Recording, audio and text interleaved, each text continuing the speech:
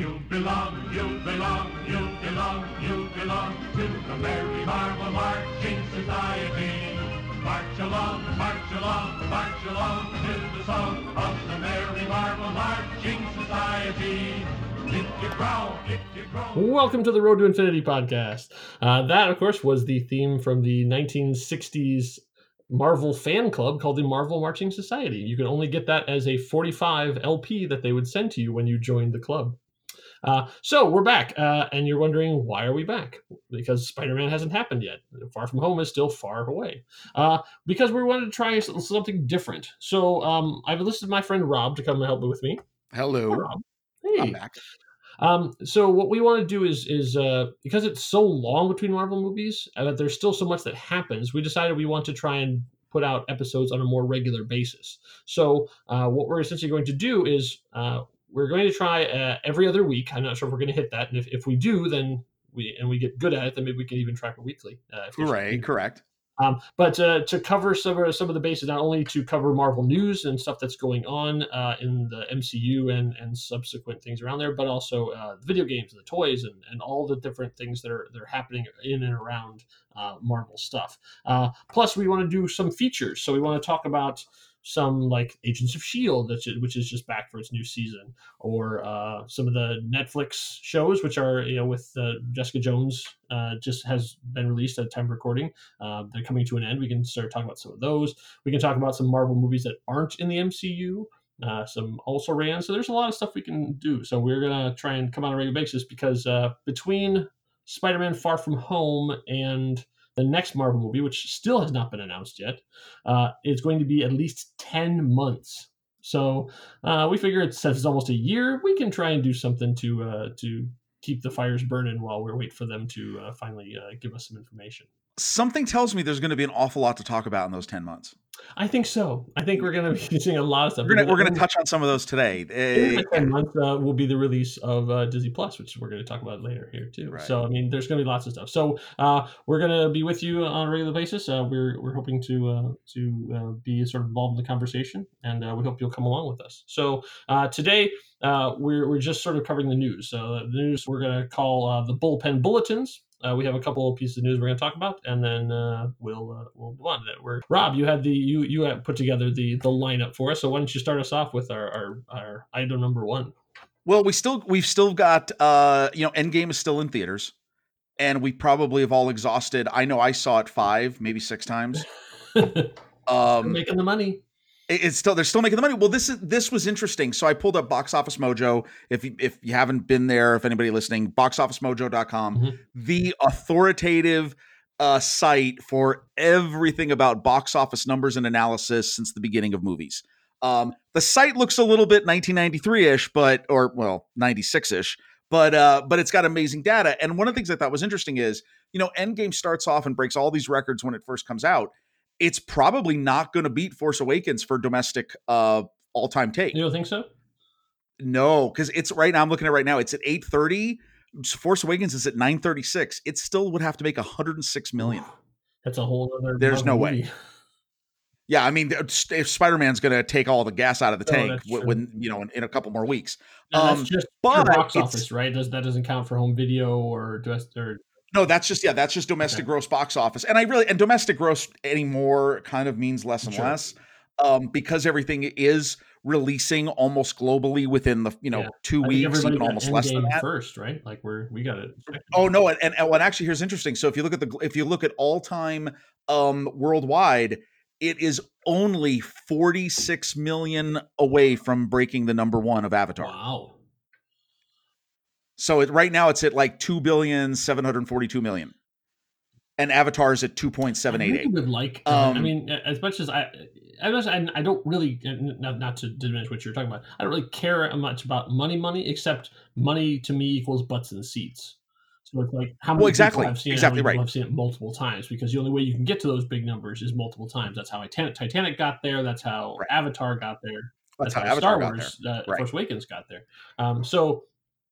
It goes to show you that people are going back. I really want Avengers to be at that top spot because, boy, if ever there's a movie of its time that did not have the cultural penetration, it's Avatar. Now, Oh, God bless James Cameron. Like, yes. there's the thing is, there's nothing wrong with Avatar. I mean, well, there's some stuff wrong with Avatar, but like Right. it ostensibly on paper, it is a good movie. Like there are bad movies that gets popular, Transformers, but this one actually is a good movie that did it. But boy, they're trying to do 4 more sequels to that, and man, they got a hard road to hoe because boy, it just does not have the cultural penetration that that all these other ones do. Nobody is quoting No, or nobody's talking about like Jake I mean, how many Sully. times? Nobody's like dressing up as him, and I think that's his name. Exact. I was just gonna say, every time you've been to a Yes. Comic-Con in the last like 3 years, and this movie is 10 years ago. Like, when have you I seen can tell you, anybody in the last dress 10 up? years, I have seen more Tonto cosplay than I have a Na'vi. And I go to a lot of cons. That kind of, yeah. So, again, it's money. I Right, mean, it's just exactly. dollars and I cents in really this. want But it. I do really- find it I'm interesting. going It for was it. interesting Like, that, yeah, it's interesting that it's probably going to do, it is still probably going to break the worldwide gross. But domestically, it's interesting to me, the movies that catch fire worldwide and don't necessarily make all their money in the United States, and then movies the opposite of that, Yeah. like Star Wars, clearly is an American Yes. brand that is still working on its worldwide appeal. Yeah, because it was because I'm trying to remember what the Transformers: The Last Night did modestly well here, but in China, man, they loved it. Right. Made so much money over there. So I did think, I thought that was interesting. The only other stuff is that if you're paying attention to like a lot of the blogs and video channels on YouTube that talk about theories, interesting how there is still, we're really getting into now the dog days of cracking open the Endgame theories on the Cap's multiverse existence, and I just think it's funny that and you really are getting a very difference of opinion between the Russo brothers and the writers, and like everyone doesn't seem to be on the same page with that. And I find that fascinating that they worked together for so long. They talked about how they were in the trenches for years and the secrecy and how the 4 of them were the only ones who knew what was going on. And yet you come to the end of it, and when they start talking, the more interviews they give, the weirder it gets because there's so much of thought in how things shook out between the Russos and the screenwriters. Let's see if we can break it down from the thing. So the Russos are saying Cap lived in an alternate universe for the entire time after he left, after he time traveled. He lived in it and then came back, right, to sort of like as to say goodbye and to give the shield and sort of officially retire, like to give the rest of them a sense of closure. But he spent all the rest of that time in an alternate universe. But the screenwriters say no, he was there in the MCU universe the entire time, living quietly with Peggy somewhere away. So that's kind of a big important plot point for the. It's like they had done like 99% of it, and at the end the Russos were just like, we want him sitting on the bench, and they had to go, okay, that he was sitting on the bench because that's the part that doesn't make any sense at all. Like. That's exactly what happened. They're just like, that's what we want. They wanted Cap sitting on the bench, so they couldn't have it that he appears on the platform old. But it's interesting if you actually go to the How It Should Have Ended YouTube series, just put out their Avengers Endgame episode, and it's brilliant. There's so many points they do it. One of their points they make it as a joke. So I'm going to explain their very, very clever joke. In Avengers Endgame, we saw someone old get transformed into someone young. When Ant-Man had his accident in the going back and forth, they're like, why couldn't they just do that in Captain America? Then he got to have his retirement, and he gets to come back too. And it's like, yeah, see, this is what annoys me. Whenever filmmakers in their movies make disparaging comments about other time travel movies and make dumb rookie mistakes in their time travel movie. It's time travel. Exactly. It's time travel. It's not how it works. It's like, yeah, but that's the way you showed it is not how it works. It's not how it was explained to us Right. Well, what I'm getting kind of excited for is like, okay, now as we wind down the theatrical run of Endgame, I can't wait to see, well, and I don't know if I will see it because we're going to talk about this later about upcoming Disney Plus and the implication it has on other movies. I'm curious to how much they put into the video release. The video releases have been getting sort of skinnier, deleted and skinnier scenes lately, and all this that's, stuff. That's very disappointing to us super nerdy film fans who like to see all the behind the scenes stuff. Right. So I'm hoping that there's some more robust, because it seems like everything they held back from Infinity War could really be put onto the end game. I say at this point, iTunes extras. Right. Or the old second disc. Well, and actually, this cuts into my my second our number 2 point on Captain Marvel. Captain Marvel just had its home video release, and I will admit I did not purchase it on iTunes. I only buy stuff on iTunes, and I did not buy it on iTunes because I won't have to in about 144 days. That's right. Because when Disney Plus, I'm curious to see if they are going to put some behind the scenes stuff on, if they're going to just have that interface where you have the movie and you also have the behind the scenes stuff, because Disney has done a ton of behind the scenes stuff that's just sort of sitting in the vaunted Disney Vault, which they say is going to be opened. So they could put that stuff up there as, extras, the things you could watch. They've done it on. No, I'm gonna hold off because seriously, at this point, buying any Disney home video release or digital release seems almost silly with Disney Plus so close on the horizon. Yeah, I get you. But I did buy it and I have watched it. How are the deleted scenes? Pretty good. You can see that it was it's not the. Let's see, how do I want to say this? In their conversations, it sounds like it was a very different movie that they sort of fixed. But you don't get a lot of that from the deleted scenes. You just get, oh, okay, all right. And so there's nothing vastly like, where did this come from? What weird alternate cut was this in? It's just got it. Okay, a little piece like that. So I still think that they could really go through and pull a lot of stuff. I think there's a lot of things in the archives that we've sort of heard rumors about that still have never been released. And I think that Captain Marvel is one of those things. There's actually some pretty clever stuff in there too that I appreciate the scene, and also appreciate that they had that cut it. I read a bunch of things like all the different groups that are skipping San Diego Comic-Con. Do you think they're worried? Worried about what? About fan backlash? Well, the Comic-Con people, do you think they're worried about, okay, what are they going to get as their big draws? Yeah. Well, I know they're bringing Game of Thrones there. That's one of the big things in Hall H. It was like, oh, well, that's nice. They're bringing a bunch of them together. That's, I guess they can assemble that group and stuff too, but they're not announcing anything. It's just sort of a victory lap. Right. Yeah, exactly. And it's great for the fans. I hope that, but the thing you have to understand, okay, for those of you who've not done the San Diego Comic-Con experience, and you see all these things in Hall H, what happens? I'm an expert because I did it once. So let me pull you in. But no, seriously, I know people that go every year and stuff too. So just for those of you who have never made the trek to the geek mecca, Hall H is the one big room where they do all the celebrity super duper panels, like the major with your Indiana Joneses and your Star Wars and your Marvel stuff. Traditionally, not lately. But that's where if you ever see the video clip of Tom Hiddleston as Loki addressing the crowd, that's San Diego Hall H. Oh, it's a great clip. Definitely, look that up if you haven't seen that it. one. Look it up on YouTube. It's fantastic to watch Tom Hiddleston in full character as Loki break because of the love he was getting from the crowd. It's a beautiful thing. Or Robert Downey Jr. coming out as Tony Stark, or in costume, wearing the gauntlet, walking through the crowd. Yeah, he's got the arm. He's got the Iron Man arm on. Yeah. So what happens is you go and there's a long thing, and obviously this is the Marvel podcast, not the San Diego podcast, so I won't go on a big rant about how terrible run their organization is in terms of getting people to that room. But needless to say, you have to be dedicated to get in there. I had to wait 6 hours or something, but now people have to wait days and camp out. So it's ridiculous.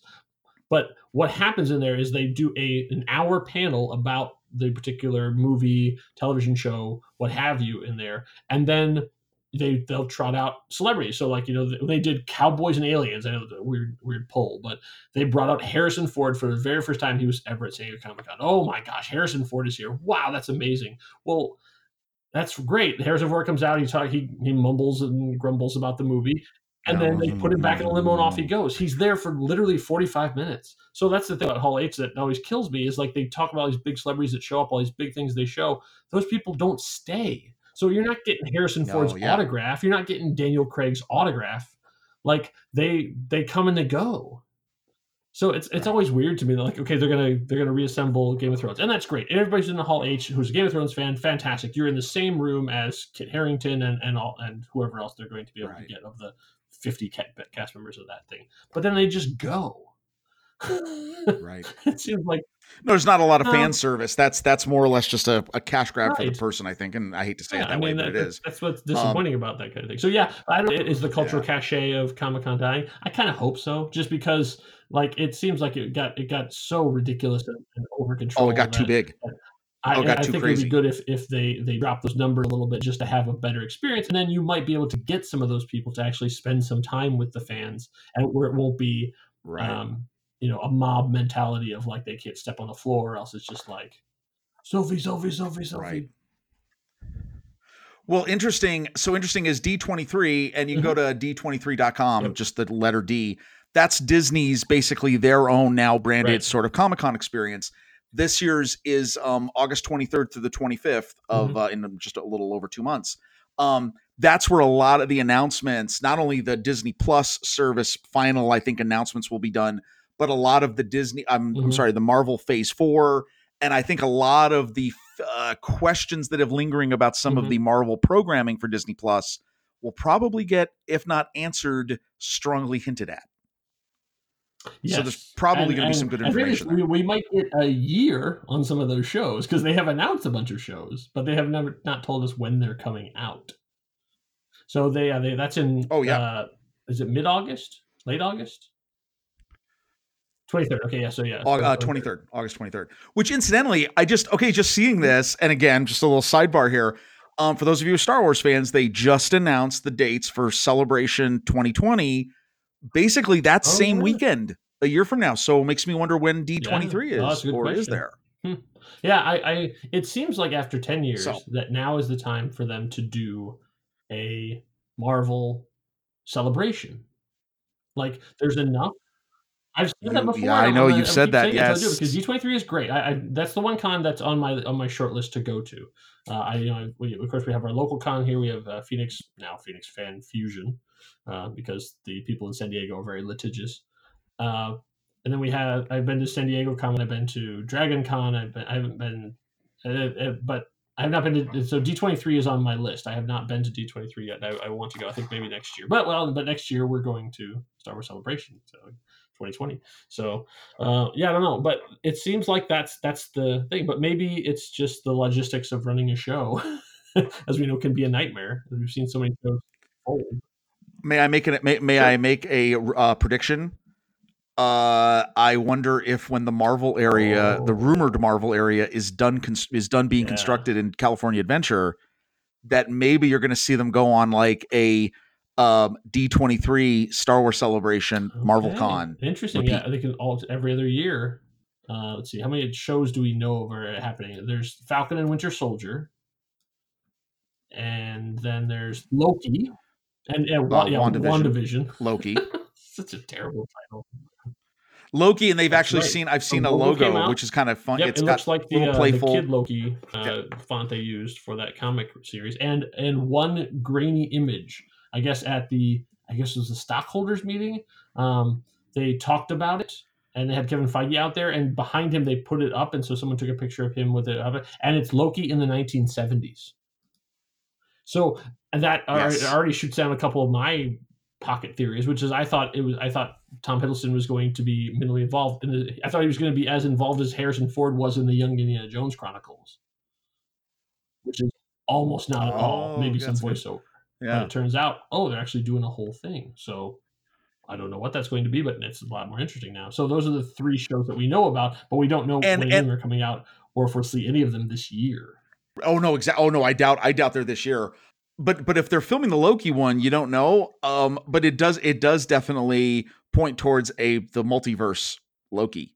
You think so? Yeah, I think it's the Loki that was created in Endgame. That stream. Okay, following there. Right.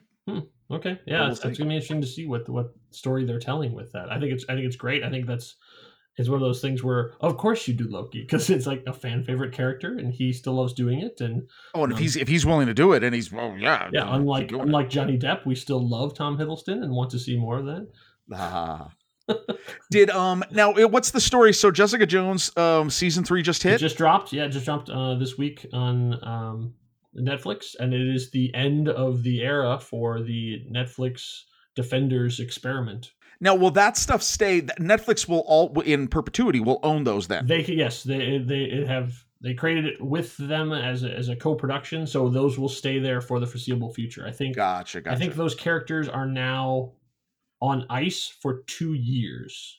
Oh, so the MCU can't do anything with them until the 2 years are done. So from now. Oh, interesting. I didn't know that. Yeah, okay. It was part of the deal that they signed. That like once, I guess because maybe Netflix looking down the line thought, hey, one day Disney might try and do this. So they wanted to have it so they couldn't just flip it around and then next month Jessica Jones season 4 starts on Disney Plus. So so those 5 characters. So the Defenders and Punisher and pretty much all ancillary ones that showed up on the show. So like no Claire Temple spinoff anytime soon. But I don't know. Someday we'll do a feature on that. And we'll do a whole retrospective on it too. But it is a little sad that it kind of went out with a whimper. It would have been nice if they, I don't know if they do another Defenders thing or whatever. But it sort of seems like it kind of caught everyone by surprise. They didn't have any type of wrap up. But at least from what I understand, I haven't had time to watch the whole season of Jessica Jones yet. But this current series. But they knew far enough in advance that they were able to end the series and not have a cliffhanger, which they traditionally do. So they actually have it be like, and I'm sure, like, I don't know, potential spoilers, just in case I can see in the future, it just will end with her, sitting in her office with a bottle of Jack and waiting for the next case. Like, right, exactly. You would for Jessica Jones thing, it's not going to end up with her like in the suburbs in a sundress, like, oh well, glad I got over that phase. Her bumping into Rose Tyler or something. I'm kidding. Never mind. That was a bad David Tennant joke. Never mind. So, you mean the angel? So wrapping up. Oh, right. Oh no, that's a totally different topic. Okay, so we're wrapping up shows though. We're not going to do it on this episode, but I'm still watching Agents of S.H.I.E.L.D.? Yes. This is one of the things I wanted to do. So I've watched Agents of S.H.I.E.L.D. since the very beginning, and Rob has not. So one of the things I wanted him to do, I watched the first season, and then I got busy. So one of the things I wanted to do, I said, okay, just pick it up now. So like just start watching the current season as it airs, and so that he and I have been doing that. So we're gonna talk about that too, as a sort of like as a person who watched and sort of fell away, and a person who's been diligently watching every episode. We're gonna have a conversation about that too. I love Agents. It's going to be fun because you're going to hear me going, what is happening? Who is that guy? Why doesn't that woman have any arms? Like, we'll talk about all that stuff. Yeah, we're definitely getting into that. I got all my notes set up for those. Fun. That's going to be a fun conversation. So, okay, so kind of segue from all these different talks of cons and everything else. We just wrapped up, for anybody who's into video games, one of the big annual con events, E3, the one of the game electronics expo that is all focused on that. Some interesting Marvel announcements there. Yeah, there's been a game in development for a long time that they announced, I think, at least 3 years ago, that Square Enix was developing an Avengers game, and they had showed a teaser of it at that time, and we all were waiting, and so and nothing. They have put out for years absolutely nothing about it, not even sort of what the concept behind it was. And then finally at this E3 they showed the trailer and a release date, and they talked about it, and the reception was mixed, is the nicest way I think to say it. You can if you haven't known nothing about this, you can easily just Google Avengers video game trailer. Yeah, it will come up. It's from now Square Enix has a long history of turn-based role-playing games, JRPGs, like a very thing. And so everyone was kind of a little confused on this. But when it was announced that Crystal Dynamics, who were the guys who revamped Tomb Raider, were the ones who were doing it. It was like, oh, okay, that makes a lot more sense. It's more of an action-oriented game. We saw it, and then there's a couple studios that are actually working on it too. And yeah, I watched the trailer, and it was sort of like I kind of felt about the way I felt about the last episode of Game of Thrones, not in terms of negative, but in terms of, well, yes, that's exactly what I expected. Like, it wasn't, I didn't have a high, I didn't have a low, I didn't have the big sort of, like pearl clutching that seemed to happen in a lot of the communities. It was just sort of like, well, yeah, that's thought it would be. Like, it was just like a big cinematic thing of like, here's what our stuff is. For some reason, the thing that confused me the most about sort of the and I'm saying, I'm not speaking for universally, like it was despised, but there's a large segment that were very vocal in the what response. They were all complaining that the characters didn't look like the actors from the MCU, which is a dumb complaint. Oh yeah. Oh no, I'm going to disagree. There's a whole article that came out about like people are like, "Hey, it doesn't look like Robert Downey Jr. at all." It's like, okay, Captain America's been around for 75 years. Like, Chris Evans has only been playing him for 10. Like, I've seen many versions of it. I have no problem with them not looking just like the actors. No. Come on. Wait, no. Let me just hold up. Here's where, if you're listening to this, this is where you pause the podcast. You go right now and Google Avengers video game trailer. Yes. You watch it and then you come back. It's like 3 minutes long. And here's what I'm going to say to you. Okay. Back. They modeled everything else directly off the MCU. In terms of what? Captain America sure isn't. Everything from the neck down. No. Okay. So first of all, Iron Man. Oh yes, all the characters from the neck down are all from the MCU. They took weird kit bashes of scenes. The A-Day stage is the Stark Expo stage from Iron Man 2. And here's the problem I have is, here's what happened. They all went, "Oh, we got to make a video game." Okay, yeah, what are you going to make about it? The Avengers. Oh, that's awesome. I love these characters, costumes, it's all done. Just go make it a patchwork of all these different scenes and craziness. Hey, what about the faces? Well, we don't have the money for those things. Okay, here's what I want you to do. I want you to make faces that look like popular actors from cable television 10 years ago. Come on. Okay. Now that's I'm going literally to say what a it word looks to like. You it's that you horrible. said to me that you need to keep in mind, and that's multiverse. This is another universe. It's not the same one. They're not saying these are the MCU guys. They're saying this is an Avengers from another thing. It's going to be a totally different universe, totally different story, a total reboot, if you want to look at it that way, unconnected to anything else we've seen, but with enough things that people who only know the MCU will go, "Oh yeah, look, that's it." Because you can just look at a person and go, "Oh yeah, it's clearly that's Cap." I mean, like, I'm not a big fan of like Cap's character design. No, it's not. It's too soon, because this is exactly what Lego Marvel games are. No one's complaining about them looking different. Oh my God, those are minifigs. Yes, you can't even make. It's a totally different universe. It's a video game. Like, it's a completely different universe because it's completely fictitious in a toy land. Oh wait. They're all fictitious. Every single one of them is fictitious. It's another universe. I'm totally fine with that. Well, I thought they're fantastic characters. No, I'm not big on that because I feel like that's like the straight down the middle approach. Like, I really would like if they had gone like a more extreme version of, like, just maybe even more either more cartoony or something like that to have a real art style. This just seems like video game art style, a preset one. It's like, well, I'm not thrilled by the character designs, but at the same time, I'm not also angry about them. It's just like, oh, okay. Like, when you look at like the Tomb Raider, and when they brought Tomb Raider back, it was like, okay, that is an art style. That is a way they did it. Now, you could have some complaints about that, but they actually took a definitive, like, this is what our character looks like. These are what the characters in this world looks like. This is what we're doing. Modeling it after survival horror type stuff as opposed to the sort of action tropey kind of thing. And I wish they had done a bigger swing with this.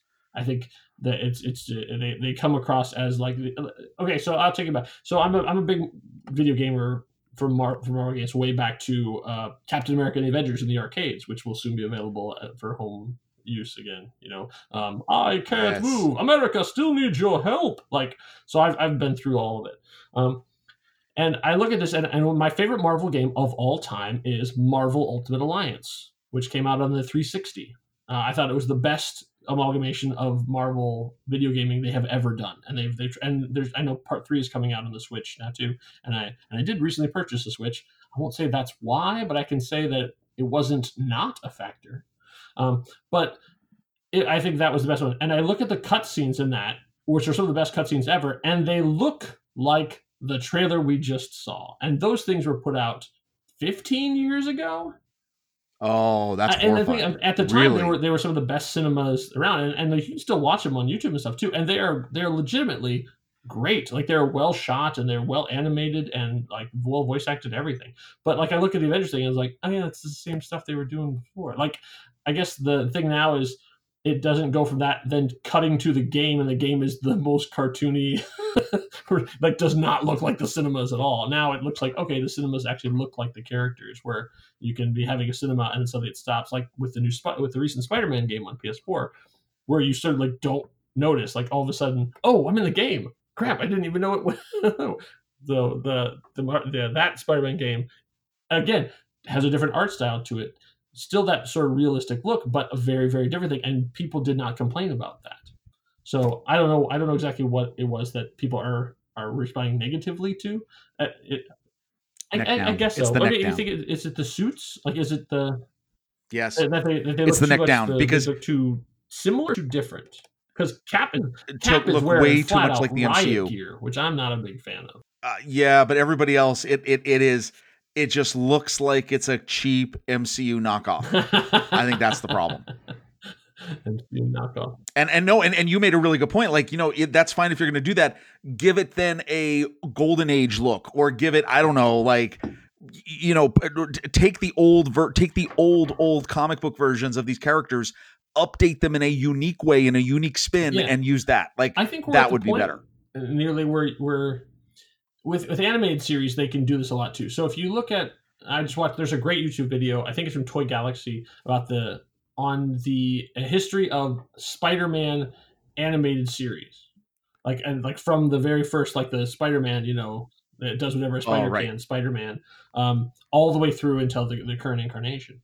And you get to, sort of in after the 90s Spider-Man, which was a great series, but and everybody had a very consistent look to it, which was great. But then they went to Spectacular Spider-Man. That was the first one where I feel like they really took an artist style and let that be the definitive look for all the characters. In the same way that Lilo and Stitch doesn't look like any other movie because they went for one artist style. They liked the way he drew the characters, and they said, everybody learn to draw like that guy. So you have and all the characters are consistent because it's all from like sort of one pen, even though I know that's this collaborative effort.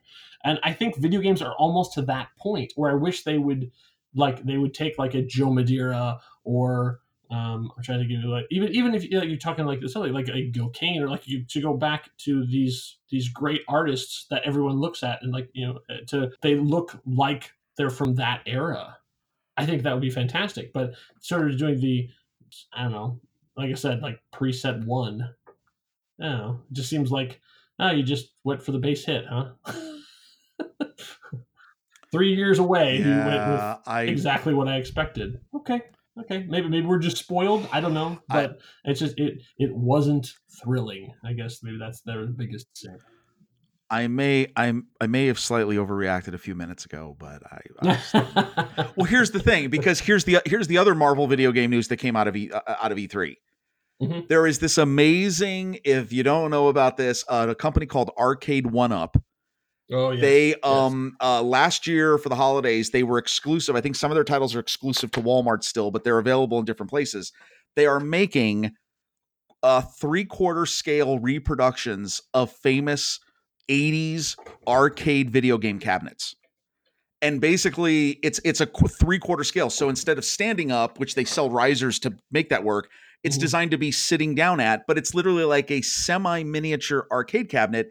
And it has an LED screen and real controls and everything else. You build it yourself. It comes in a fairly like an IKEA sort of looking, coffee table box. Mm-hmm. They are amazing. Flat. They're incredible. They are mostly in the $300 range, and I know they're coming in at a little bit less. For any of you who are like, wow. For these new ones, I think they're coming in more. They're coming in more, yes, because they have more controllers and there's some higher property costs, I'm sure, in licensing. Mm-hmm. But basically, if you're like, whoa, $300 for an arcade cabinet, what's the deal? you may not know this. If you go to try to find a restored like a Ms. Pac-Man or a Galaga, those can run you $4,000 easily. Yeah. And so this is a way for people, I mean, all of us who are children of the 80s, to get our hands on these games to play without the need of quarters or anything else. It's really cool. They announced the two big announcements, and they've done like Pac-Man, Galaga, Golden Tee, Mortal Kombat 2. I always learned it as Galaga. Oh, but I think it's one of those things where like it's one of those words you see written.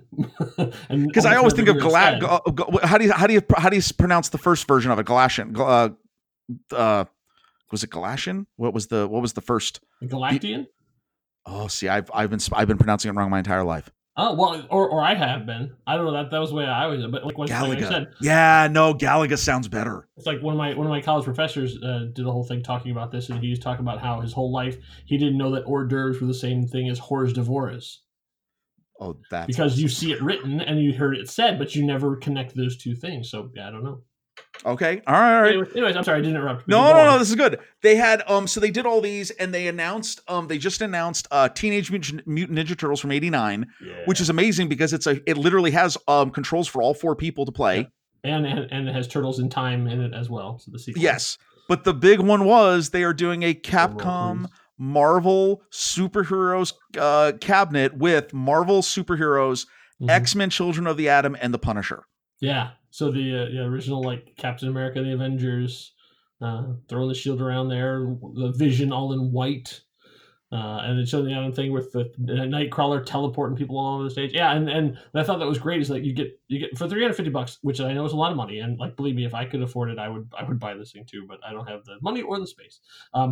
But to have both of them, and then they threw in the Punisher, which is one of the most obscure of these arcade games. I think I only ever saw that once in an arcade because it's a 4-person co-op shooter. I mean, like I say, like a three-force overhead fighting game, kind of like River City Ransom. If you're of our age group, that same thing. But like you play as Punisher and other Punishers, like there's no other really characters in the Punisher universe, so they had to sort of make up these people to be around with him. But yeah, that is really cool that they are doing that. It makes me happy just knowing those exist. Oh no, absolutely, that's totally true. Just the love that's being done with these. I mean, you're getting excellent ports of these original games, and the cabinet graphics, like for this Marvel one. This gorgeous drawing of Thanos holding the Infinity Gauntlet on the sides. It's absolutely amazing. Yeah. It's well done. And for the price point, they're actually talking, I'm excited about, I don't have any of these yet. They've also announced they're called Wallcade versions of these, which are basically just the front third of the cabinet. That is designed to actually go on the back of a door, or you can mount on the wall for, I think, in the $199 price range. Wow. And it has the controllers will then like it's all the same controllers. It's literally like if you just shaved off the back 2/3 of the cabinet and shaved off the bottom half. So it's literally just the parts that matter.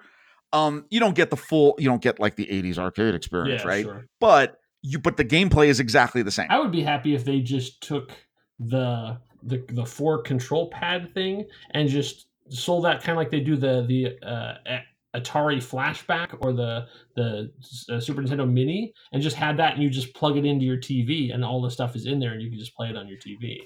That's really funny you say that. The rumor is Capcom is doing that. Oh, that'd be smart. But that Capcom. I kind of thought these games, like especially the Marvel ones, might just disappear because of licensing. But now it seems like they're willing to bring it back. So that'd be cool if Capcom did like all of a sudden have Final Fight in there, and yeah. Well, and the other thing, just a little sidebar here. The other big announcement was, for those of you who remember, they are releasing a cabinet of the 80s Atari Star Wars game. Yeah, with the full-on TIE Fighter, X-Wing fighter control yoke, which is unbelievable. I'm completely excited. Yeah, the 12-year-old me just went like screamed. Yeah. So just a little sidebar, again, a little connected sort of story. For those of you who are toy collectors, I'm an action figure collector. There's a great website called MarvelToyNews.com. They run the whole gamut of Marvel action figures, busts, prop replicas, everything. They just do a great job of reviewing these and putting out links to them and stuff. The Marvel Legends line is sort of akin to the Black Series on Star Wars, the 6-inch figures. And the cool thing is they are coming out. This is surprising. There is a series that is hitting stores next month of a Marvel Legends 6-inch Shuri figure, which is awesome for Black Panther fans, and a rescue figure from Endgame, which I'm totally excited about. The only thing they couldn't make it better is it doesn't have a removable head to have Pepper's face, but that's still cool. Yeah, that's awesome. And so Shuri is, and then the one Shuri from MCU.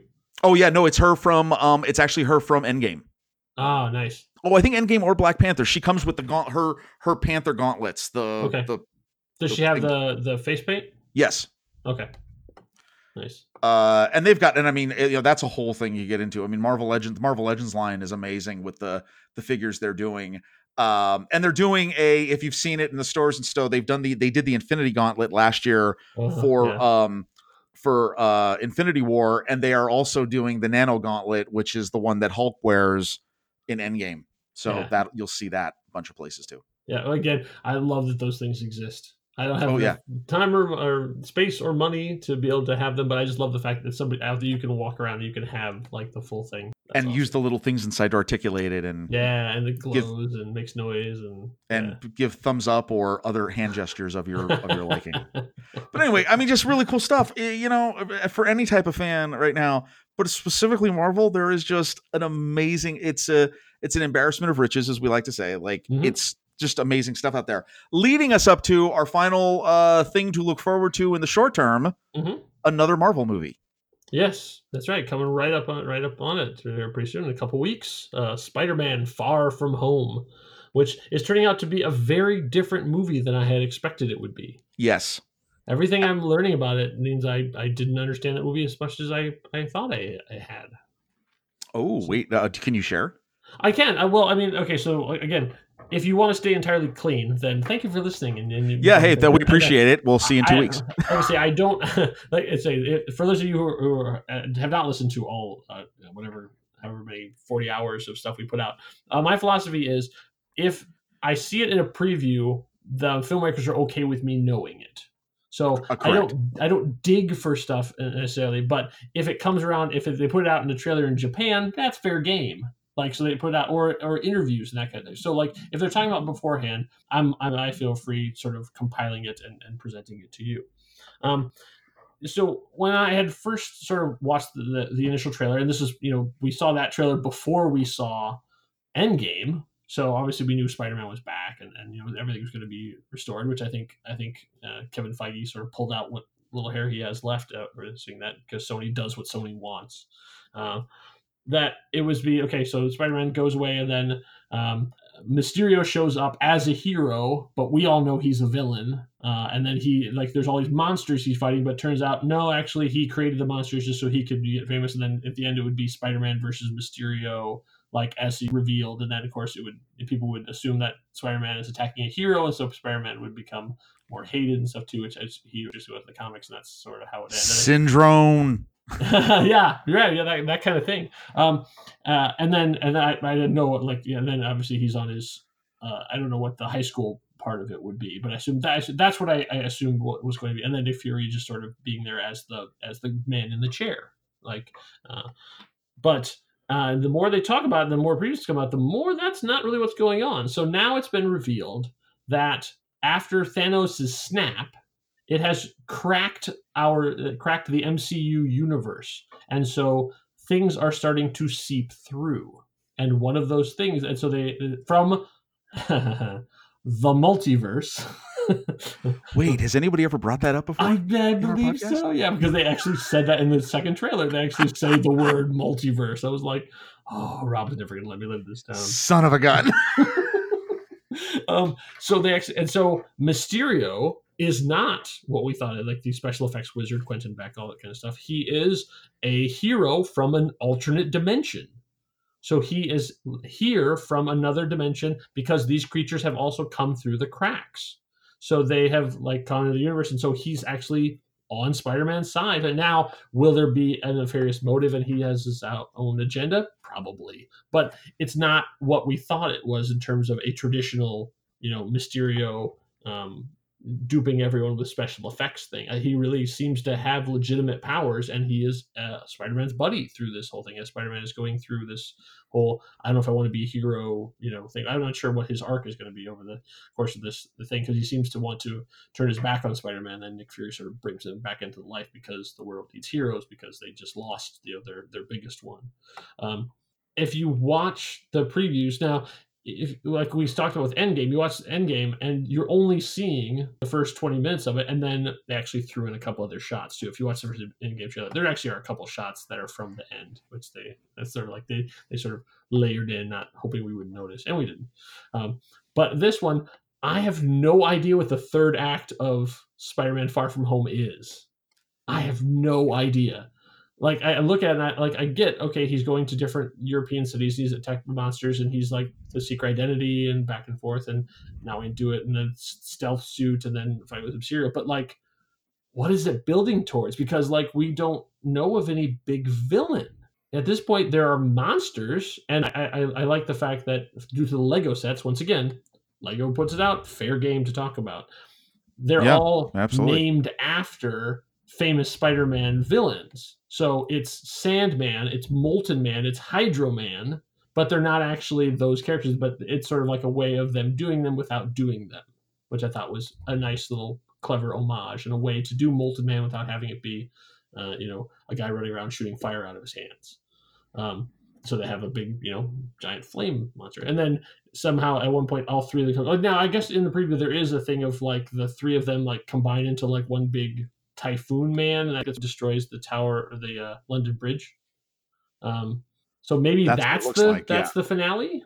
Like how does a web slinging kid from Brooklyn stop a walking typhoon? But I don't know. Honestly, God, that's in their favor. I don't know what that movie looks like, and that's fantastic. Oh no, okay. One, I totally agree. The last trailer they just came out with, that played before Aladdin. I think that's the weekend it came out. I remember we went and saw Aladdin, and we sat there and we watched that trailer, and I was like, wow, I'm super now excited for this movie. I was already excited. I'm really excited. Yeah. Okay, so I'm going to pontificate about two things. Well, one, I'm going to go back to what you said. It's interesting. If you watch the international trailers, I am amazed at the plot points that they put in those trailers. I still feel like they're giving too much away, but that's always been a Sony problem of like they want to give away the candy. I am just amazed. Like, can I talk about one of them? Sure. Yeah. Is it? It's fair game. Again, if you're listening this far, you're all in, right? Yeah. So once again, this is not deep. Uncovered, leaked footage stuff. This is like from trailers, right? He basically, it looks like he goes on vacation, and I'm assuming the vacation is that this is a way for them to bond after all the events of Endgame and the 5-year jump, and them being in a weird high school that they don't know anybody else. The Snapshot. Okay, he is then somehow and what it looks like is he goes on the trip, goes to take his old Spider-Man outfit, it gets tossed at the TSA checkpoint. Oh, he's got nothing, and that's why he's got the black suit, because he's basically had to cobble together a suit while he's in Europe. Oh, see, I took it as him not bringing the suit intentionally because he's turning his back on Spider-Man for a while, and Nick Fury has made him a stealth suit. Well, no, there is a scene where you see the TSA agent looking at his old suit in the luggage. Oh, okay. So I think he gets tossed. Okay. He's then on his own. And then when Nick Fury shows up and Happy picks him up in the jet, there's a scene in the international trailer where there is a lab at the back of the Stark jet, and he builds his new black and red suit. Oh. And it's like, okay, why would you show all that in the trailer? Well, I thought, and again, like this is deep into spoiler stuff too. They show a scene where Mary Jane reveals to MJ reveals to Spider-Man that she knows that Peter is Spider-Man. Wait, and not only reveals to Peter, why Peter, would you put that in a trailer? Reveals to his friend. Oh yeah, that's right. I mean, like with Ned. I mean, like yeah. What? I mean, like seriously. And here's okay. So here now I'm going to go into my crackpot theory of the week. Sure. So my theory is that, oh my God, I just lost Jake Gyllenhaal's name. Mysterio. Mysterio. I had a weird Doctor Who flashback there. So Mysterio. Here's what's heavy in the trailer. A world without Iron Man. What are we going to do? Who's going to fill the need? Mysterio is the bad guy from the other universe. He sees what's happened in this universe, and he's like, I got an idea. I'll be your new Iron Man. Yeah, and he shows up in his suit, flying looks around. like Iron Man. He's handsome. Yeah. So I'm thinking he's still going to do the whole syndrome thing, like from The Incredibles, like, oh, I'm going to make a big mess so I can clean it up. And S.H.I.E.L.D. and Spider-Man sort of mess that up. And then your third act is going to be, it all blows up. And you still think it's going to come down to Spider-Man versus Mysterio? Like a big... Yeah, I think so.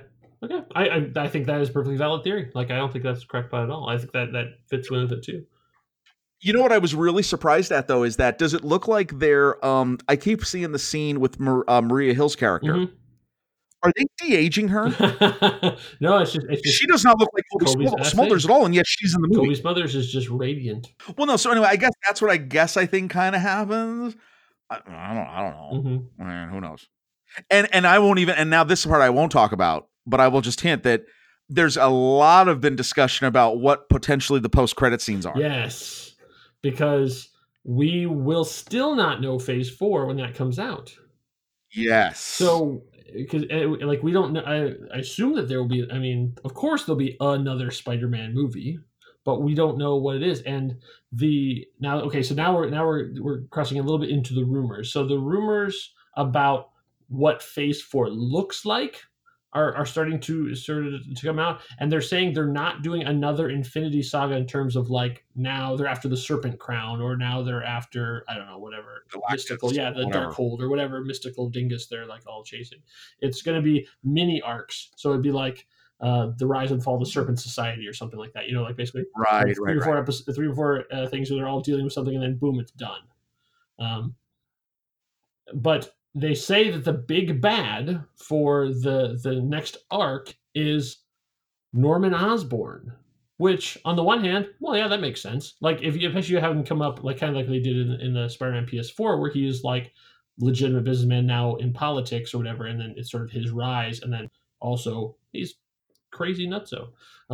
And then they actually could go into Dark Avengers, like all that Siege, all those kind of like, you know, darker storylines and stuff too, and see the heroes sort of put on their heels because now but it have to be a very, very different story. But I don't know if I believe that, because I still feel like the Sony Marvel alliance is tenuous. I feel at any point Sony, you know, high on those Venom fumes, will just be like, no, we had two successful movies in the Spider-Man universe back to back. Now we know what we're doing. Oh, you sons of never.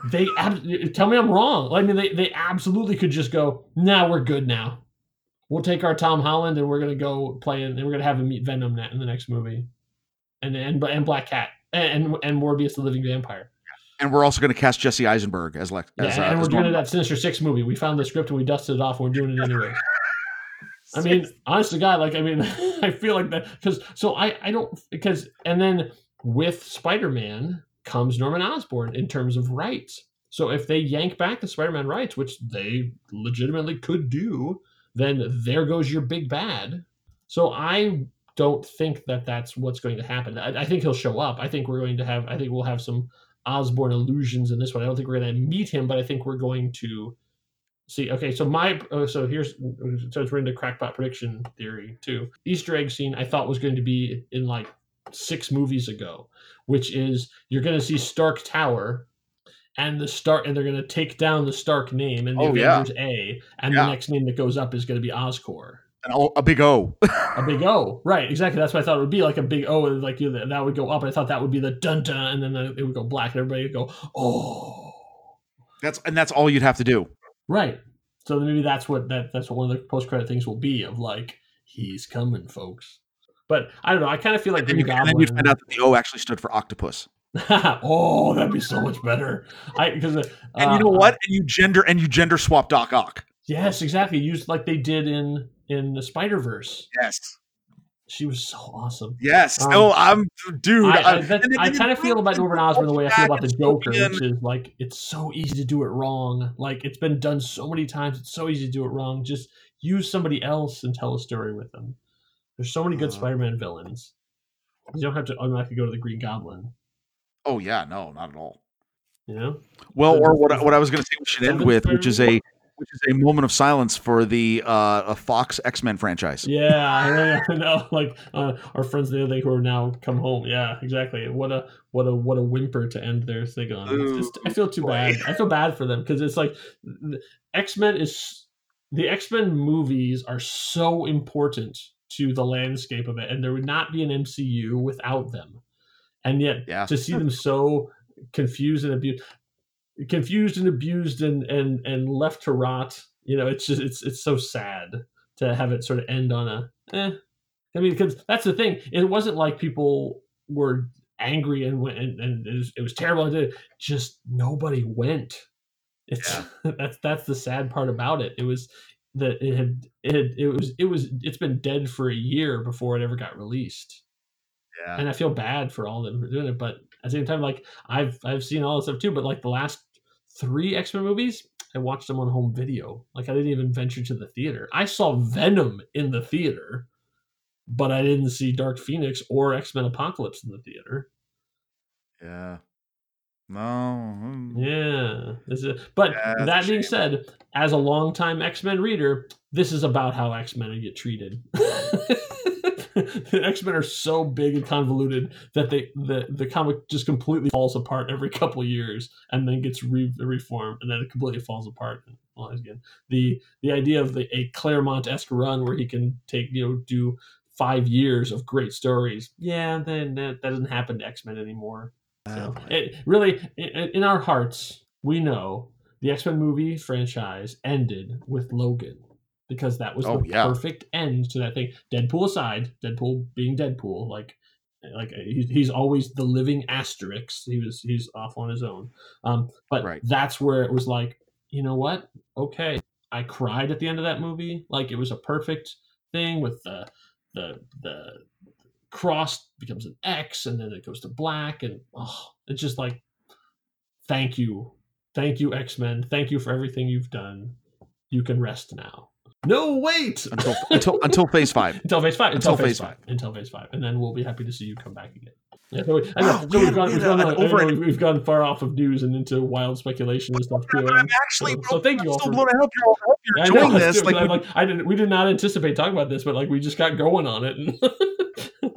So look at that. There is a lot of Marvel stuff to talk about. It shouldn't all be wrapped up in just conversations about the movies. We will be back probably in 2 weeks, hopefully. Then they'll probably we'll do one of these, and we'll also be doing a Spider-Man Far From Home thing by itself, just because we're not going to let that go. So, all right. Well, all right. Thank you, Rob, for coming along and my pleasure. All the stuff. I appreciate the help. And thank you all for listening. We'll be back soon, and we'll see you further on up the road.